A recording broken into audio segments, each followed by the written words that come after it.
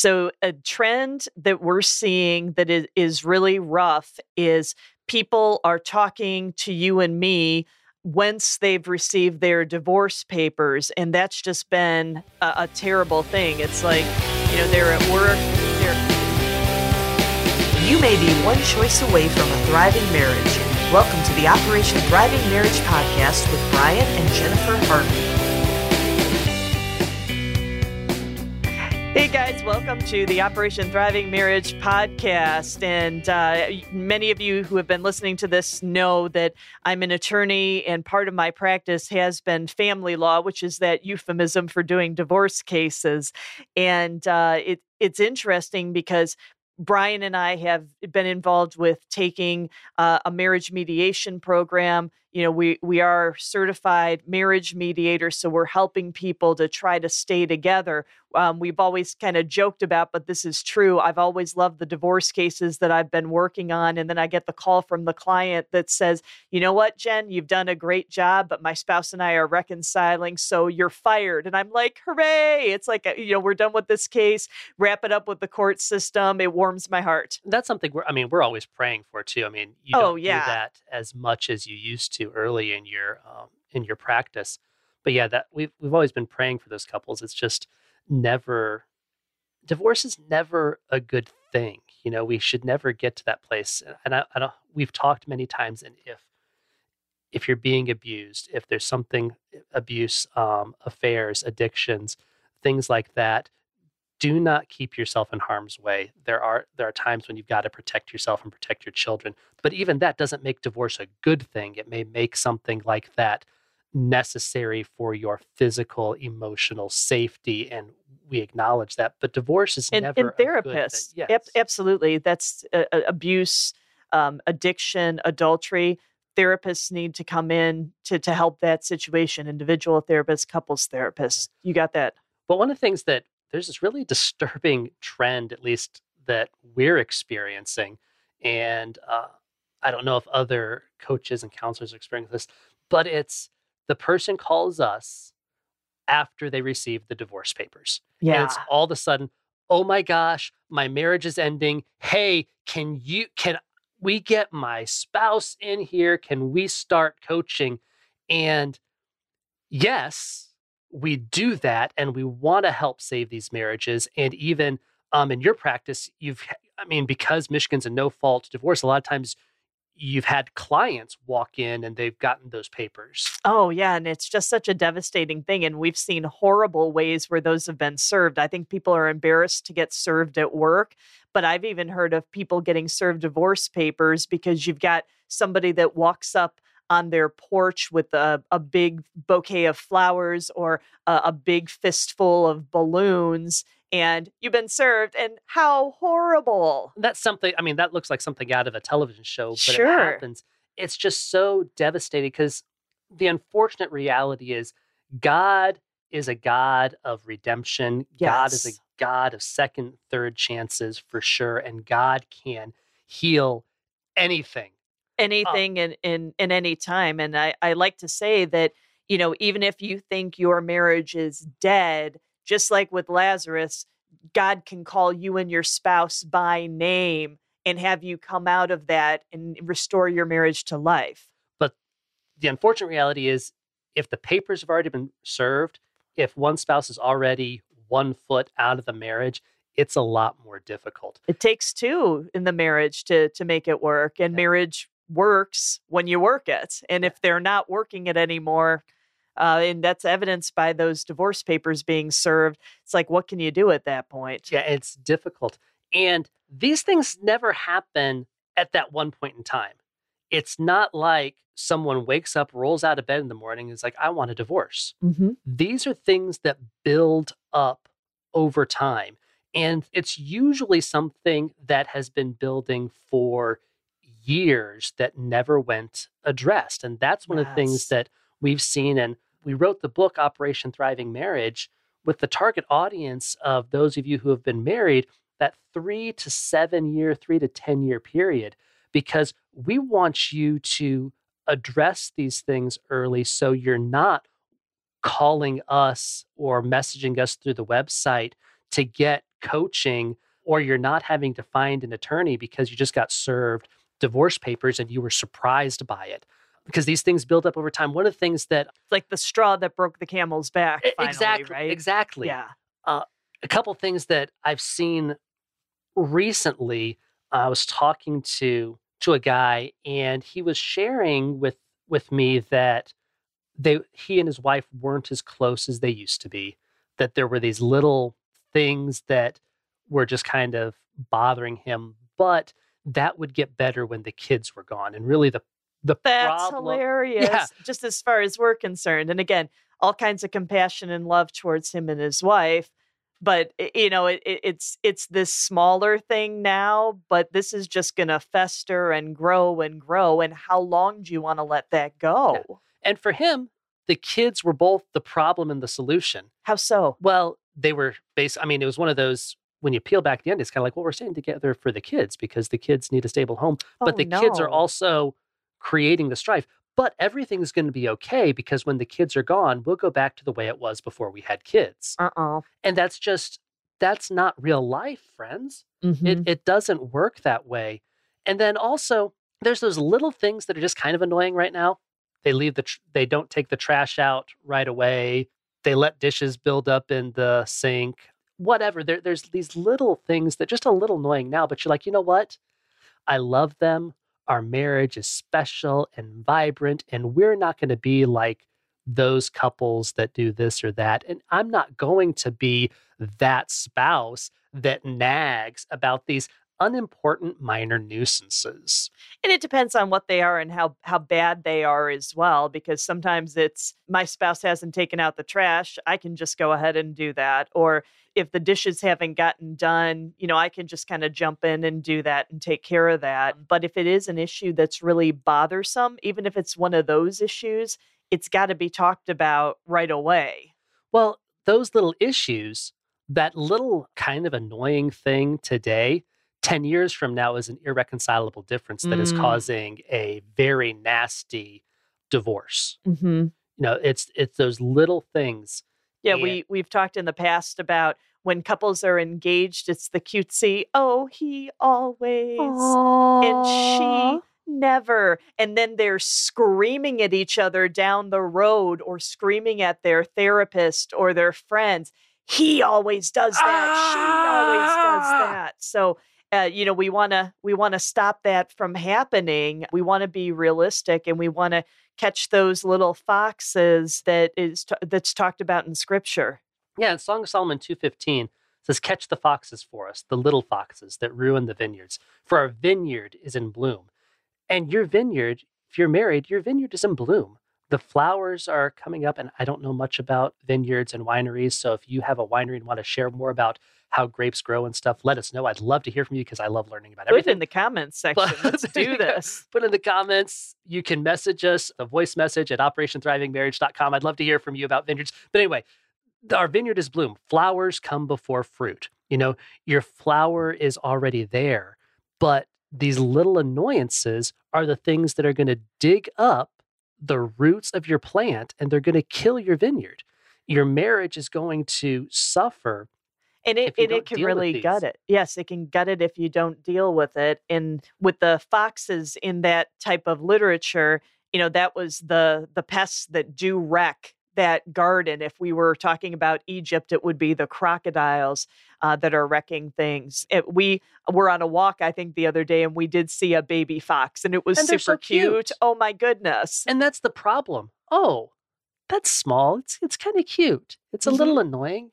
Look at that. It's eating the root, but it can't eat much. It's a little fox. It's going to be okay. Guess what little foxes do? They grow. Get bigger. Mm-hmm. So you got to catch these things. And Scripture tells us this right there. We need to do that. So the first thing to keep that little annoying thing from becoming an irreconcilable difference so that you can have that thriving marriage, not merely survive, is you've got to address things early, even if it seems like, oh my gosh, this shouldn't bother me. If it bothers you, be honest. That's part of being naked and unashamed in your relationships. Like, okay, I get it. Even in my own head, even when I'm saying this out loud, it sounds a little weird, but I want to share with you what's going on because I I love you too much to harbor this little thing in my heart. And the other thing, too, I think is what we talk about in the book, and we keep coming back to this, but it's those unexpectations. They're unshared, they're unvoiced, they're unreasonable sometimes. So, how are we able to navigate those in that loving kind of way and address those things in a loving way so that we can move not towards conflict where we're facing each other, yelling at each other, but going shoulder to shoulder and pointing at what the problem is and using our best efforts, not just on our own, but bringing our spouse into that to fix any kinds of issues. Yeah, and I love what you said there about that side by side, looking at it together. It's never helpful when addressing these little foxes to be accusatory. It's never helpful to get upset about this and, well, you need to fix yourself. I mean, that's something that language we use. We used to use it a lot more in the military, but we're a little nicer to our young airmen now. But we used to say, go fix yourself, or used to use other colorful language to describe that. That's not the way you approach your spouse. You don't approach your spouse the way a training instructor or a drill sergeant approaches a trainee or a recruit. Phew. That would go over like a lead balloon. It would, but it would be interesting. It would be bad, but it would be interesting. It'd be an interesting afternoon and following days for whoever's listening to this and tried to try it, but don't try it. I had a friend when I was, he was in my first sergeant academy. I think I told you about him. He was a prior military training instructor. We call them TIs in the Air Force. So he's a prior TI, and his wife wouldn't let him come in the house with the hat. So for those of you, if you're not familiar, you've seen it on every commercial and stuff, the Smokey the Bear hat that the TIs wear, it's their distinctive symbol. Say, hey, this is a training instructor. When they put that on, they're the only people they're allowed to wear a hat indoors. I mean, that hat, it's one of the most intimidating things you ever experience. And they kind of, you put on that armor, you put on that uniform, and that hat was similar. And his wife, that was one of the little foxes that she addressed, like, leave that hat in your car. You do Smart not bring lady. that here. You are not a TI in this house. But it was one of those things, she was kinder about that and wasn't as directive. But you have to address these things, address them early, but address them lovingly. Yes. It has to be one of these things. I like to describe it as you're holding this thing, you're holding your heart in your hands, and you're handing it to your spouse gently. Say, hey, this is special. This is something that's important, and I want you to help me carry it. Maybe if you're a parent, think about how gently you passed your newborn child between each other. This is special and important, and I need you to carry this for me. Help me carry this. Or something that's very fragile. Address these things lovingly and carefully to each other. Elaborating on that baby illustration, it's like this is something that is important and delicate, and it's important to both of us. It's also important to listen carefully, not just to the words that your spouse is saying, but the message that your spouse is trying to convey. That's so important, isn't it? I mean, people will say, they'll point out, why is this here? Or they'll point out something, and you got to listen to, what does that mean when they say it? Yes, and I've talked to a wife, and she was having some issues with her husband because she had had some special ed training before their son was born, and the way their son was manifesting at about 3.5 was manifesting some signs of autism, and her husband was very set against having the son tested. And in my conversation with her, it just really sounded like he was very afraid of getting that diagnosis for his son and didn't want to deal with that. So it wasn't, when she was listening to him talk about things, she was able to kind of seed and weed through some of that to see what was really going on with him. So we talked just a minute ago about addressing things early and addressing things lovingly. I mean, I tell people, don't drop hints because most of us aren't smart enough to pick them up. We might trip over them and hurt ourselves. Exactly. Also, it's your responsibility. Sometimes your spouse, they can't even yet put into words that thing that's bothering them. And if you really want to love them and catch these little foxes, it's not that your spouse is dropping hints and expecting you to pick them up. It's that they're not able to put into those words yet. So that's what we're talking about here with listening to the whole message. That the words being said mean more than the words. Look at the face, look at the body language, listen to the tone. What is not just what are the words that your spouse is saying to you, but what are they communicating to you? That's right. And in that listening to be changed, we know that the Bible talks about, and I think James really puts it in a great way, where it's like you don't want to just look in the mirror and walk away because you know what you look like, you know what changes you can make, but you just kind of move it along anyway. So let's make sure that we're listening when we're praying and when we're engaged in Bible study ourselves or with a group, that we're looking to be changed by God, but also listen to your spouse to be changed by your spouse and to have a deeper understanding of your spouse and a deeper understanding of how you can take actions, and then do take actions together to move the marriage forward in a positive direction by making some adjustments. This is probably the one thing that, if this is the only thing you get from this podcast, is this idea of listening to be changed, because that's going to take your marriage from surviving to thriving very quickly. That's like the turbo booster on this, because what you're doing then is you're so honoring your spouse that you're hearing what they're saying that's relevant now in this moment. But also, as we talk about what's the purpose of marriage, part of this purpose of marriage is it's that crucible forming your character to be that holy priest, to do the good works that God has prepared in advance for you to do. Yes. And when you are listening to be changed, your marriage is going to thrive because you are going to thrive to be all that God created you to be. And that's going to be amazing for you as a couple, for your family.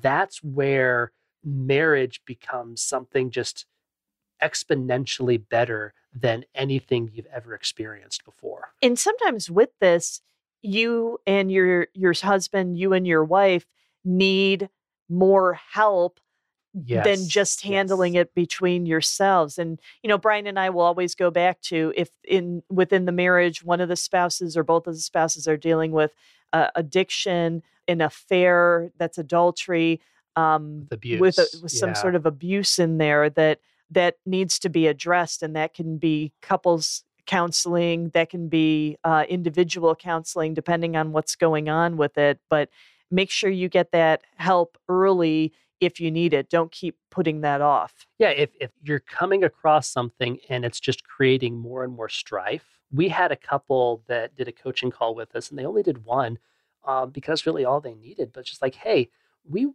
been married not very long. There have been a lot of changes. We got married. We moved to a different state, new jobs, all this stuff. And the pandemic, that. And, they just wanted to, hey, how are we doing? And we were able to walk them through a few things as they shared some minor concerns that they were dealing with. Those are the coaching calls we love, because that's the little fox. You catch that little fox early, then it's not going to become a big problem. So there is no shame in talking to a pastor, to a counselor, to a coach to strengthen your marriage, because when we need help in every other area of life, we get it. Yes. And your marriage is the same way. It's an unreasonable expectation to think that we'll never have to get help in our marriage. We're never going to need someone to guide us through. It's just, we're still dealing with our selfishness and our sin and dealing with this fallen world. And it's okay to bring someone in. To continue the metaphor of the foxes, just because I like metaphors, is sometimes you need an exterminator. If we get a bat in the house and I can't catch it with a net, then I need to get an exterminator. And the bat's still a little bat. But if I can't get it, I need a professional to come in and grab that bat. And sometimes you just need an exterminator to get that little fox. Again, animal rights folks, we're well with you. We're just extending this as a metaphor for marriage and whatnot. Don't wait until you're getting served with divorce papers. Start trying to fix your problems in your marriage. Truth, because sometimes for the other spouse, it's way too late for that. It doesn't have to be, but a lot of times it's going to be. So listen to your spouse, share with your spouse, catch those little foxes, get help early if you need it, and take your marriage from merely surviving to thriving.